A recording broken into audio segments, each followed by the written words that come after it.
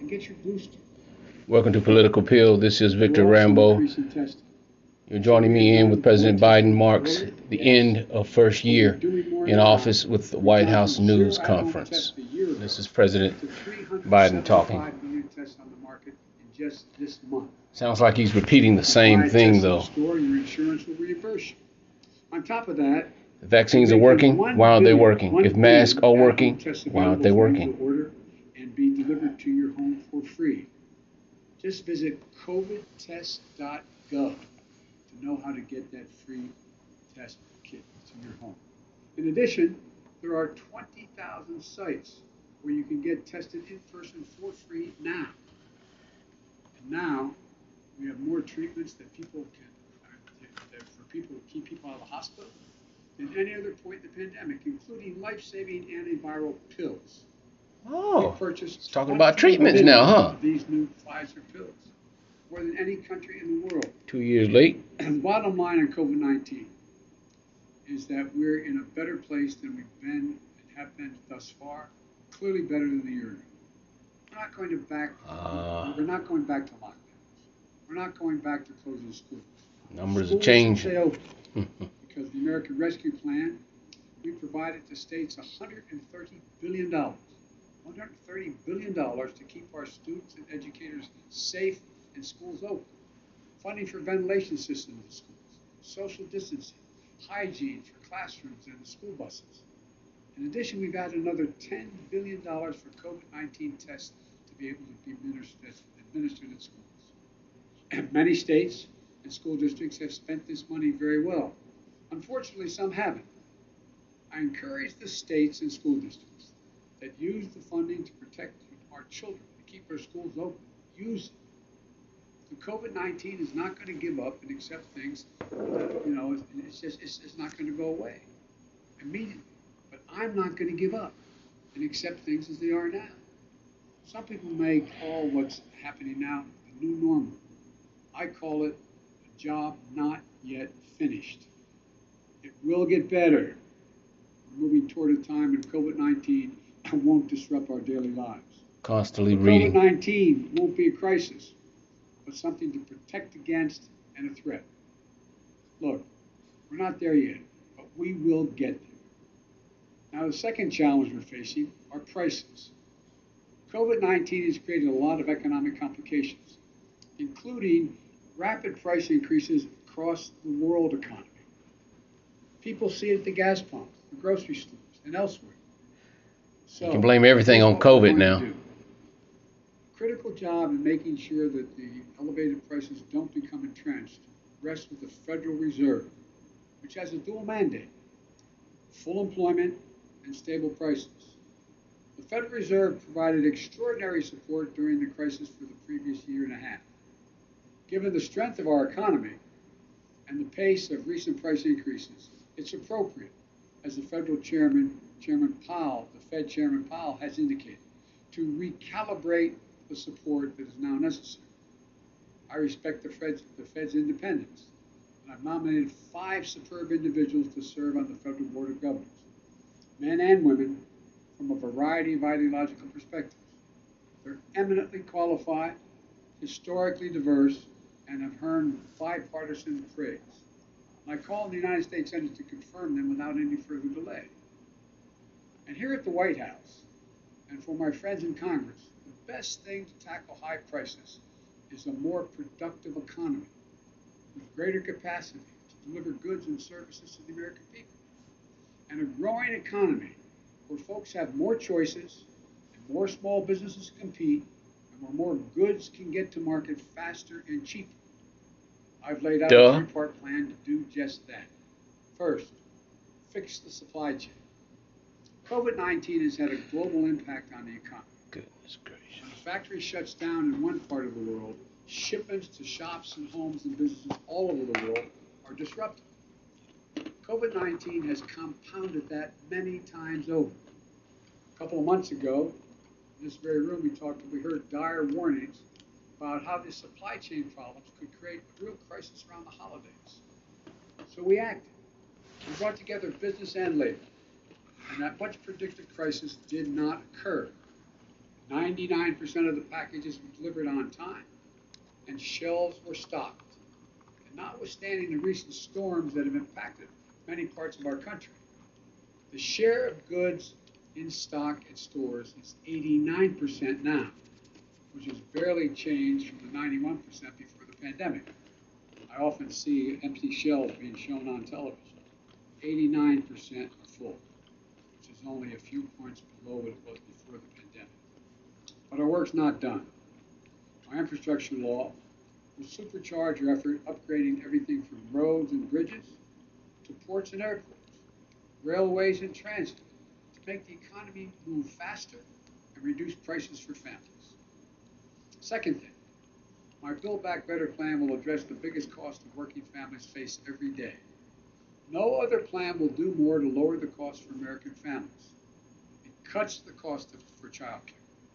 Many families, including the people sitting in this room, if they have children and they're working full time, many families pay up to $14,000 a year for child care in big cities, less than that in smaller ones. My plan cuts that in half. That will not only be a game changer for so many families' budgets, but it will mean so much for nearly 2 million women who've left the workforce during the pandemic because of things like child care. My Build Back Better plan cuts the price of prescription drugs. So insulin, that today costs some people as much as $1,000 a month, will cost no more than $35. It cuts the cost of elder care, lowers energy costs, and it will do all this without raising a single penny in taxes on people making under $400,000 a year or raising the deficit. In fact, my plan cuts the deficit, boosts the economy by getting more people into the workforce. What's the percentage of people making over $400,000 a year? Prize winners for economics. Give me a break. Say it will ease long-term inflationary pressure. Bottom line, if price increases are what you're worried about, the best answer is my Build Back Better plan. Third thing we're going to do, promote competition. Look, in too many industries, a handful of giant companies dominate the market in sectors like meat processing, railroad, shipping, and other areas. This isn't a new issue. It's not been the reason we've had high inflation today. It's not the only reason. It's been happening for a decade. But over time, it has reduced competition, squeezed out small business and farmers, ranchers, and increased the price for consumers. We end up with an industry like the meat processing industry, where 4 big companies dominate the market. Pay ranchers less for their cattle they grow, charge consumers more for beef, hamburger meat, whatever they're buying. Prices are up. Look, I'm a capitalist. But capitalism without competition is not capitalism. It's exploitation. You are not a capitalist. I signed an executive order to tackle unfair competition in our economy. We're going to continue to enforce it, along with working with Congress where we can. I'll close with this. Close? We have faced some of the biggest challenges that we've ever faced in this country these past few years. Challenges to our public health, challenges to our economy. But we're getting through it. And not only are we getting through it, we're laying the foundation for a future where America wins the 21st century by creating jobs at a record pace. Now we need to get inflation under control. We have developed an extraordinarily effective booster shots and antiviral pills. Now we need to finish the job to get COVID-19 under control. I've long said it's never been a good bet to bet against the American people, America. I believe that more than ever today. We've seen the grit, determination of the American people this past year. The best days of this country are still ahead of us, not behind us. I'm happy to take questions. Happy to take questions, huh? Yes. Joe? Thank you, Mr. President. I know some of my colleagues will get into some specific issues, but I wanted to zoom out on your first year in office. Inflation is up. Your signature domestic legislation is stalled in Congress. In a few hours from now, the Senate, an effort in the Senate to deal with voting rights and voting reform legislation is going to fail. COVID-19 is still taking the lives of 1,500 Americans every day, and the nation's divisions are just as raw as they were a year ago. Did you overpromise to the American public what you could achieve in your first year in office, And how do you plan to course correct going forward? Why are you such an optimist? Look, I didn't overpromise, and what I have probably outperformed what anybody thought would happen. Huh. The fact of the matter is that we're in a situation where we have made enormous progress. You mentioned the number of deaths from COVID. Well, it was 3 times that not long ago. It's coming down. Everything's changing. It's getting better. Look, I didn't overpromise, but I think if you take a look at what we've been able to do, you'd have to acknowledge we made enormous progress. But one of the things that I think is something that, one thing I haven't been able to do is get my Republican friends to get in the game of making things better in this country. For example, I was reading the other day, and I wrote the quote down, so I don't misquote it. A quote from Senator Sununu when he decided that he wasn't going, Governor Sununu, when he decided he wasn't going to run for the Senate in New Hampshire. Here's what he said. He's not reading. They were all, for the most part, content with the speed at which they weren't doing anything. Well, he just happened to have the quote available for the question. The whole line for 2 years. Okay, so I'm just going to Man, they think we stupid, roadblock man. for the next 2 years? That's not what I do, Sununu said. He went on to say it bothered me. He just happened to have that they quote. were okay with that. Then he goes on to say, I said, okay, so we're not going to get stuff done if we win the White House back, Why didn't we do anything in 2017 and 2018? And then he said, how the Republican Sununu spoke to answer the challenge? He said, crickets, yeah, crickets. They had no answer. I did not anticipate that there'd be such a stalwart effort to make sure that the most important thing was that President Biden didn't get anything done. Think about this. What are Republicans for? Staged. What are they for? Name me one thing they're for. And so the problem here is that I think what I have to do in the change in tactic, if you will, I have to make clear to the American people what we are for. We passed a lot. We passed a lot of things that people don't even understand what's all that's in it, understandable. Remember when we passed the Affordable Care Act and everybody thought that it really was getting pummeled and beaten, and it wasn't until after we're out of office in that next campaign, that off-year campaign, and I wasn't in office, and we went a whole bunch of districts campaigning for Democrats and Republican districts who said they wanted to do away with health care, with Obamacare. And I started pointing out that if you did that, pre-existing conditions would no longer be covered. And he said, huh? We didn't know that. And guess what? We won for 38 seats because we had explained to the people exactly what, in fact, had passed. And one of the things that I remember saying, Sleepy Joe. I remember saying to President Obama when he passed the Affordable Care Act, I said, you ought to take a victory lap. And he said, there's so many things going on, we don't have time to take a victory lap. As a consequence, no one knew what the detail of the legislation was. They don't know a lot of the detail of what we passed. So the difference is, I'm going to be out on the road a lot, making the case around the country with my colleagues who are up for re-election and others, making the case of what we did do and what we want to do, what we need to do. And so I don't think I've overpromised at all, and I'm going to stay on this track. You know, one of the things that... Come on, man, to the next question, man. I was talking with, Jim Clyburn, who was a great help to me in the campaign in South Carolina. And Jim said, and when he endorsed me, and there was a clip on television the last couple of days of Jim, and it said that we want to make things accessible and affordable for all Americans. That's health care. That's education. That's socialism. Drugs. That's making sure you have access to all the things that everybody else has. We can afford to do that. We can't afford not to do it. So I tell my Republican friends, here I come. This is going to be about what are you? It's not capitalism. We don't need the government for that. And lay out what we're.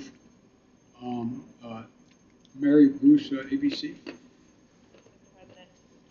Oh, he's calling names out You now. mentioned your Republican colleagues, but right now your top two legislative priorities, your social spending package So and staged. voting rights legislation, are stalled, blocked by your own party after months of negotiation. You are only guaranteed control of Washington for one more year before the midterms.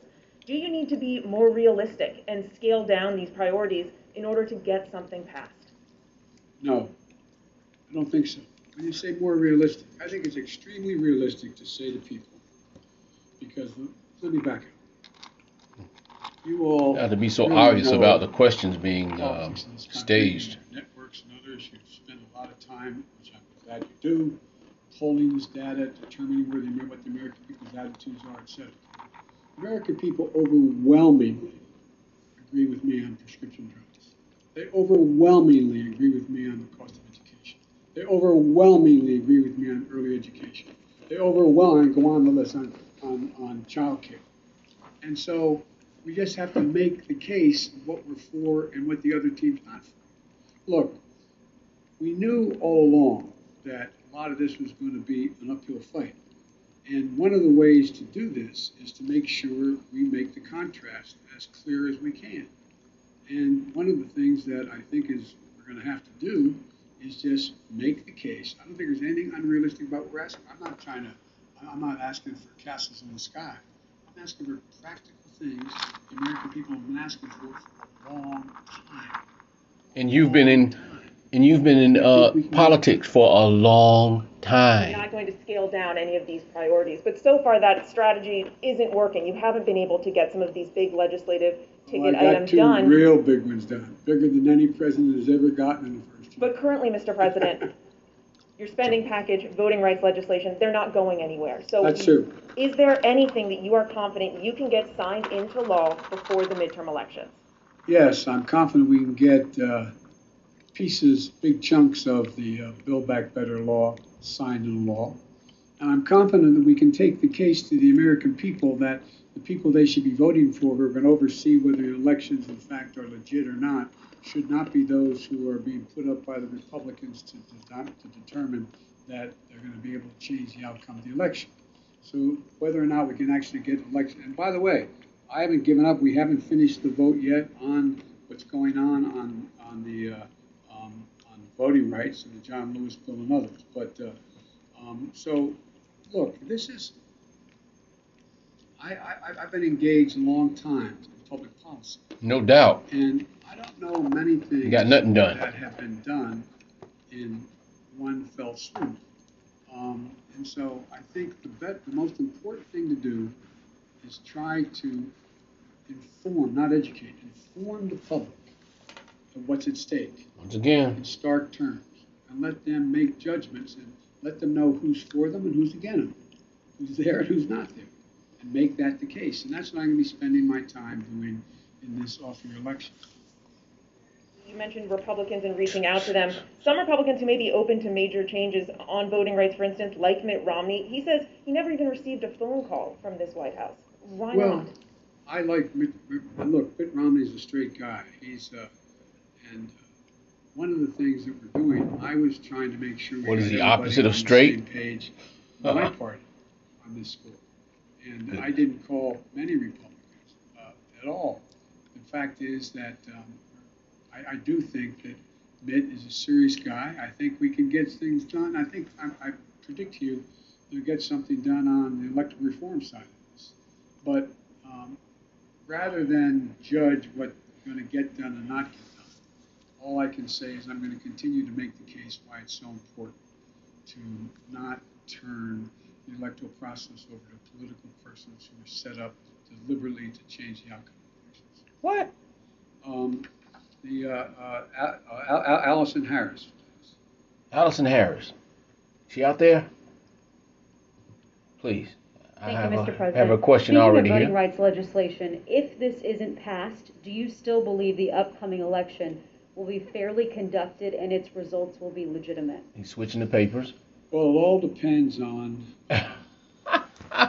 whether or not he moved the paper over to her question. make the case to the American people that some of this is being set up to try to alter the outcome of the election. And it's one thing, look, maybe I'm just being too much of an optimist. Remember how we thought not that many people were going to show up to vote in the middle of a pandemic? We had the highest voter turnout in the history of the United States. The one that you stole? Well, I think if, in fact, no matter how hard they make it for minorities to vote, I think you're going to see them willing to stand in line and defy the attempt to keep them from being able to vote. I think you're going to see the people who try to keep from being able to show up, showing up and making the sacrifice it needs to make in order to change the law back to what it should be. So they don't vote you out of office. But it's going to be difficult. I make no bones about that. It's going to be difficult. But we're not there yet. We've not run out of options yet. And we'll see how this moves. And on Omicron and education, teachers are in revolt in so many places. Parents are at odds over closing schools and remote learning. You say we're not going to go back to closing schools. You said that just moments ago. Yet they're closing in some areas. What do you say to those teachers and principals and parents about school closings? And what can your administration do to help make up for learning loss for students? First of all, I put in perspective the question you asked. Well, I tell you, these people think the federal government. Schools are closing. Over 95% are still open. He's whispering So there. you all phrase the questions when people, I don't think it's deliberate on your part, but you phrase the question when anybody watches this on television. My God, there must be, all those schools must be closing. What are we going to do? 95% are still open, number one. Number two, the idea that parents don't think it's important for their children to be in school, and teachers know it as well. That's why we made sure that we had the ability to provide the funding through Recovery Act, through the act that the first act we passed, to be able to make sure schools were able to be safe. So we have new ventilation systems available for them. We have the way they scrub down laboratories, and I mean the laboratories kids go to the bathroom, cafeterias, buses, etc. All that money's there. There's billions of dollars made available. It's there. Not every school district has. So housekeepers got a raise, huh? It should be used, but it's there. And so, in addition to that, there is now another $10 billion for testing of students in the schools. So I think as time goes on, it's much more likely you're going to see that number go back up from 95%, back up to 98, 99%. But the outfit, the individuals of the district that says we're not going to be open, is always going to get, and I'm not being critical of any of you, it's always going to get front page. It's always going to be the top of the news. Let's put it in perspective. 95, as high as 98% of the schools in America are open, functioning, and capable of doing the job. Who's next? How about Jen Epstein? Jan Epstein. Thank you. Your top foreign policy advisors have warned that Russia is now ready to attack Ukraine, but there's still little unity among European allies about what a package of sanctions against Moscow would look like. If the U.S. and NATO aren't willing to put troops on the line to defend Ukraine and American allies can't agree on a sanctions package, hasn't the U.S. and the West lost nearly all of its leverage? She's reading from something too. And given how ineffective sanctions have been in deterring Putin in the past, why should the threat of new sanctions give him pause? Well, because he's never seen sanctions like the ones I posed. My goodness, man. Did they rehearse this before he came out? Number two, we're in a situation where Vladimir Putin is about to, we've had very frank discussions, Vladimir Putin and I. And people, they are staging a government in front of us. Going to be united, I don't buy. I've spoken to every major NATO leader. We've had the NATO-Russian summit. We've had the OSCE has met, etc. And so I think what you're going to see is that Russia will be held accountable if it invades. And it depends on what it does. It's one thing if it's a minor incursion and then we end up having a fight about what to do and not do, etc. But if they actually do what they're capable of doing with the force amassed on the border, it is going to be a disaster for Russia if they further invade Ukraine, and that our allies and partners are ready to impose severe cost and significant harm on Russia and the Russian economy. And, you know, we're going to fortify our NATO allies. I told them on the eastern flank, if in fact he does invade, I've already shipped over $600 million worth of sophisticated equipment, defensive equipment, to the Ukrainians. The cost of going into Ukraine in terms of physical loss of life for the Russians, they'll be able to prevail over time, but it's going to be heavy. It's going to be real. It's going to be consequential. In addition to that, Putin has a stark choice: either de-escalation or diplomacy, confrontation with the consequences. Look, I think you're going to see, for example, everybody talks about how Russia has control over the energy supply that Europe absorbs. Guess what? That money that they earn from that makes about 45% of the economy. I don't see that as a one-way street. They go ahead and cut it off. It's like my mother used to say, you're biting your nose off to spite your face. It's not like they have all these wonderful choices out there. I spoke with the Prime Minister of Finland. And, we're talking about concern on the part of Finland and Sweden about what Russia is doing. The last thing that Russia needs is Finland deciding to change its status. They didn't say they're going to do that, but they're talking about what, in fact, is going on and how outrageous Russia is being.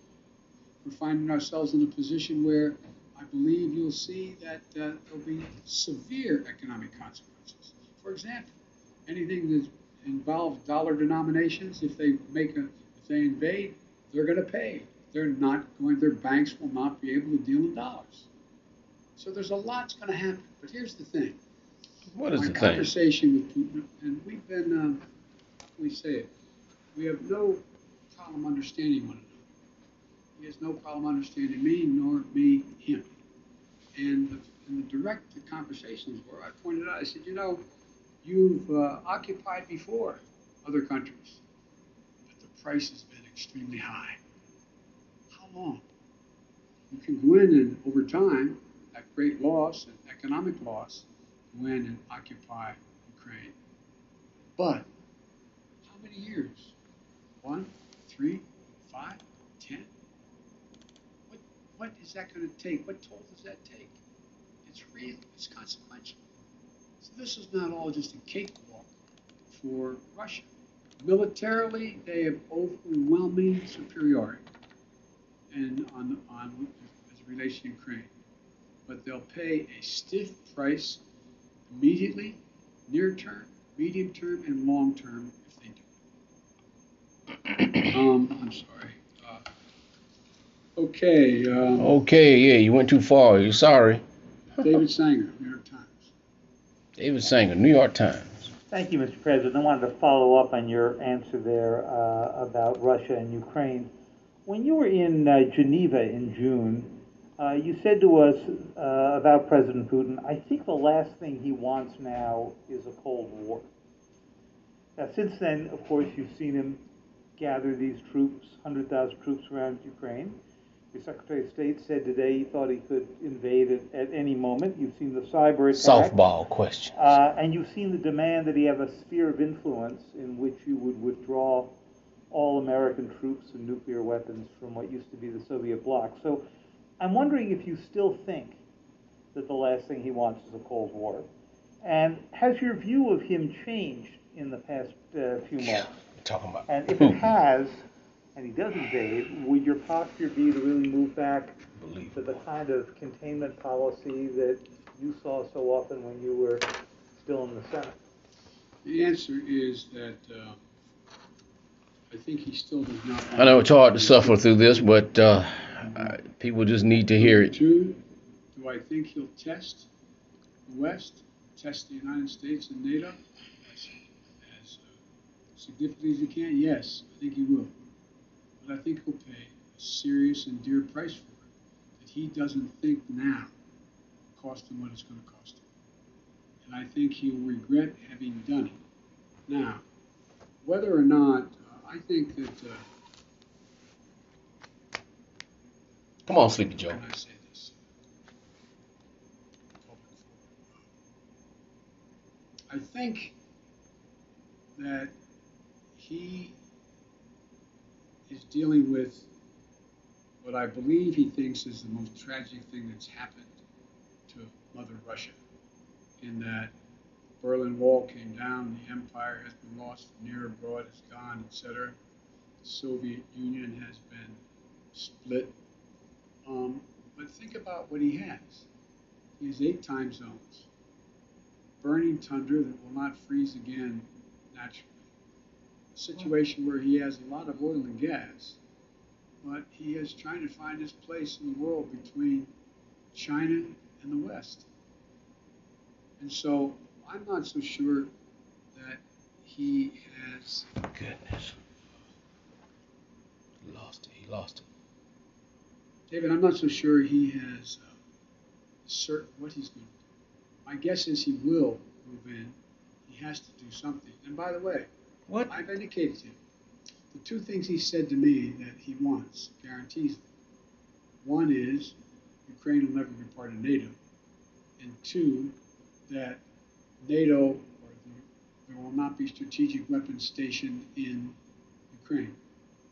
We can work out something on the second piece, pretending what he does along the Russian line as well, the Russian border, the European area. In the first piece, we have a number of treaties internationally and in Europe that suggest that you get to choose who you want to be with. But the likelihood that Ukraine is going to join NATO in the near term is not very likely, based on much more work they have to do in terms of democracy and a few other things. Come on, old man, get to it. Major allies of the West would vote to bring Ukraine in right now. So there's room to work if he wants to do that. But I think, as usual, he's going to. I probably shouldn't go any further. Yeah, stop right there. Go to the next question, please.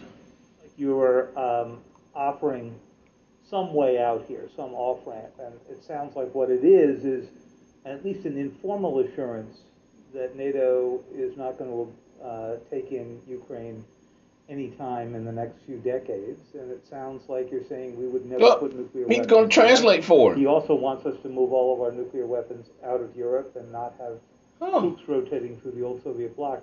Do you think there's space for there as well? No, there's not space for that. These guys are having a conversation. The idea we're going to actually increase troop presence in Poland, Romania, etc., if in fact he moves. Because we have a sacred obligation in Article 5 to defend those countries. They are part of NATO. We don't have that obligation to Ukraine, although we have great concern about that. Thank you. Maureen, USA Today. Maureen, USA Today. Thank you, Mr. President. I wanted to follow up on your comment on Build Back Better and also ask you a question about the pandemic.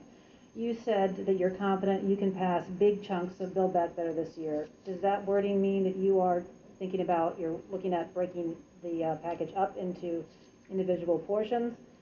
And then on the pandemic, now that the Supreme Court has blocked the vaccination or test rule for larger businesses, are you reconsidering whether to require vaccines for domestic flights as a way to boost vaccination rates? You can't. No, look, first of all, on the last part of the question, the Supreme Court decision, I think, was a mistake, but you still see thousands and thousands of people who work for major corporations. Supreme Court decision was a mistake. Consequence of the decision made by the corporation, not by the standard I set. That is it. I think you'll see that increase, not decrease. What was the first part of your question? On your comment that you made, that you're confident Yes. that major chunks of Build Back Yes. Better can pass, are you breaking it up? Is that Yes, it's clear to me that we're going to have to probably break it up. I think that we can get, I've been talking to a number of my colleagues on the Hill, I think it's clear that we would be able to get support for the $500+ billion for energy and the environment. $500+ billion. Number one. Dollars. Number two, I know that the two people who've opposed on the Democratic side, at least, support a number of the things that are in there. For example, Joe Manchin strongly supports early education, 3 and 4 years of age. Strongly supports that. 3 or 4 years. Support for, I think, a number of the way in which to pay for this proposal. So I think there is, and I'm not going to negotiate against myself as to what should and shouldn't be in it, but I think we can break the package up, get as much as we can now, and come back and fight for the rest of it. Huh. Unbelievable. Who's next? Who's on the list? Wall Street Journal. Ken, Wall Street Journal. Thank you, Mr. President. I wanted to ask you about the economy. As you said earlier, Americans are feeling the squeeze of inflation. Oil prices have been at about a 7-year high recently. How long should Americans expect to face higher prices when they're at the grocery store, when they're at the gas pump? Is this something that they're going to see into the summer, into next fall? And separately, you talk about the importance of the Fed, but isn't that an acknowledgement that you're limited in what you can do? If you're relying on the Fed to make decisions and you're unable to get a Build Back Better proposal through, aren't you simply limited in what you can do to deal with inflation? Well, look, as you know, Ken, the inflation has everything to do with the supply chain. And I think what you see is we've been able to make progress on speeding up the access to materials. For example, 1/3 of the increase in cost of living is the cost of automobiles.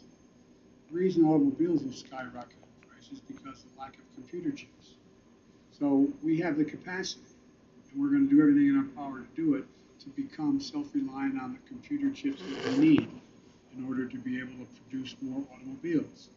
That's underway. We've already passed, within the context of another bill, money for that in the House of Representatives, before the House of Representatives. But I think there's a way we can move to, if we can move to get, for example, that one thing done, it can make a big difference in terms of the cost of, the total cost of living. Now, with regard to the whole issue of energy prices, that gets a little more complicated, but you saw what happened when I was able to convince everyone, from including China, India, a number of other countries, to agree with us to go into their version of their petroleum reserve, to release more into the market. Really? So that you cut a pipeline in the United States when you first got in office. Explain that one. More. There's going to be nobody's asked that question. A reckoning on the line here as to whether or not we was energy independent continue to go up under President Donald Trump. Going up now relative to what impact that's going to have on the producers. And so it's going to be hard. I think that's the place where most middle-class people, working-class people get hit the most. Pull up to the top, all of a sudden, instead of paying $2.40 a gallon, paying really? You cut the pipeline. It's going to be really difficult. But so we're going to continue to work on people be crazy to vote for this guy again. That are available, and I think there's ways in which we can be of some value Democrat. in terms of price of gas, natural gas, and the like, to take the burden off. He's getting farther and farther away from the mic. Now totally dependent on Russia, but it's going to be hard. It's going to be very hard. But I think that we have to deal with, for example, like I said, you have a circumstance where people are paying more for a pound of hamburger meat than they ever paid. Well, one of the reasons for that is you don't have that many folks out there that are ones that are got the big four controlling it all. And so you're going to see more and more, we're going to move in this competition piece to allow more and more smaller operations to come in and be able to engage in buying and providing access to much cheaper meat than it exists now. But it's going to be a haul. Now, and I assume the reason you said if I can't get Build Back Better relates to what those 17 Nobel laureate economists said, that if in fact we could pass it, it would actually lower the impact on inflation, reduce inflation over time. cetera. 500 billion plus $1 billion will lower It's not gonna be inflation. easy, but I think we can get it done. It's going to be painful for a lot of people in the meantime. That's why the single best way to take the burden off middle class and working class folks is to pass the Build Back Better piece that are things that they're paying a lot of money for now. If you get to trade off higher gases, you're putting up with higher price of hamburgers and gas versus whether or not you're going to be able to pay for education and or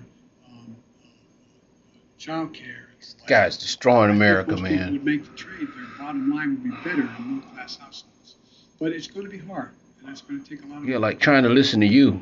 Sir, you mentioned China. Do you think the time has come to begin lifting some of the tariffs on Chinese imports, or is there a need for China to make due on some of its commitments in the Phase 1 agreement? Some business groups would like you to begin lifting up those tariffs on China. Well, I know that, and that's why my trade rep is working on that right now. The answer is uncertain. It's uncertain. I'd like to be able to be in a position where I could say they're meeting the commitments, more of their commitments, and be able to lift some of it. But we're not there yet. Nancy, CBS. Thank you so much, Mr. CBS. President. This afternoon, the Senate Minority Leader, Mitch McConnell, said that the midterm elections are going to be a report card on your progress on inflation, border security, and standing up to Russia. Do you think that that's a fair way to look at it? And if so, how do you think that report card looks right now? I think report cards can look pretty good if that's where we're at. But look, the idea that Mitch has been very clear. He's doing anything to prevent Biden from being a success. I get on with Mitch. I actually like Mitch McConnell. We like one another. He has one straightforward objective. Make sure that there's nothing I do that makes me look good in the mind, his mind, with the public at large. And that's okay. I'm a big boy. I've been here before. But the fact is And that done nothing. That I'm happy to debate and have a referendum on how I handle the economy, whether or not I've made progress on. Look, again, I'm taking too long answering your questions. I apologize. Thank you. Yes, you are. I think that the fundamental question is, what's Mitch for? What's he for on immigration? What's he for? What's he proposing? To make anything better? What's he for dealing with Russia? It's different than I'm proposing that many of his Republican friends or his Yeah, why don't you colleagues set that up and we'll find out what he's for. What's How he about for that? on these things? What are they for? So everything's a choice. A choice. I think look, I've laid out These people a are so proposal vague. on immigration that if we Their concepts pass it, are we'll be in a infinity. totally different place right now. We're not there because we don't have a single Republican vote. My buddy John McCain's gone. Oh, So, your buddy, John I mean, McCain? it's just, it's going to take Okay. time. And again, I Buddy go John back McCain. to, I go back to Governor Sununu's call. How long? I mean, rhetorical question. I know this is not fair to ask the press question. I'm not asking. But think about it. Did you ever think that one man out of office could intimidate an entire party where they're unwilling to take any vote contrary to what he thinks should be taken for fear of being defeated in a primary? I've had 5 Republican senators What the world is he Talk to talking me. about, man? bump into me, quote unquote. So It's the whole purpose of the democratic told me process. They agree Vote. with whatever I'm talking about for them to do.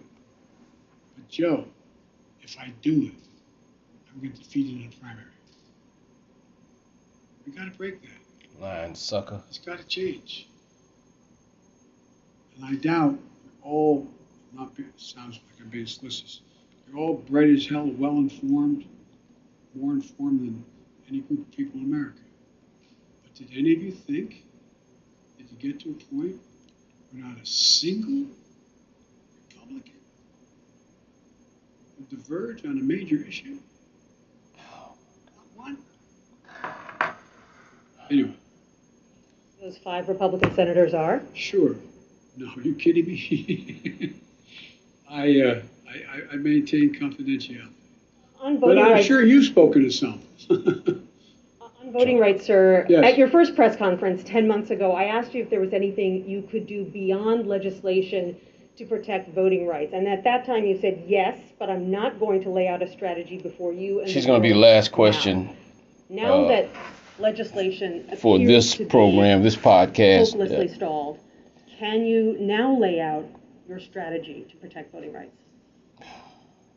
Well, I'm not prepared to do that in detail in terms of the executive orders I may be able to engage in and other things I can do. But one of the things we have done, we have significantly beefed up a number of enforcers in the Justice Department who are there to challenge these unconstitutional efforts, in our view, unconstitutional efforts on the part of the Republicans. Guys, thank you for listening to Political Pill. I'm Victor Rambo. It took work to listen to this guy, but I believe we need to just hear, look at this stage stuff and just at least hear what's coming out of his mouth. To just try to stay up to what's going on with this administration. So thanks for tuning in, and we'll be back again with whatever we can give you of Political Pill. Once again, thanks for listening. This is Victor Rambo. Until next time.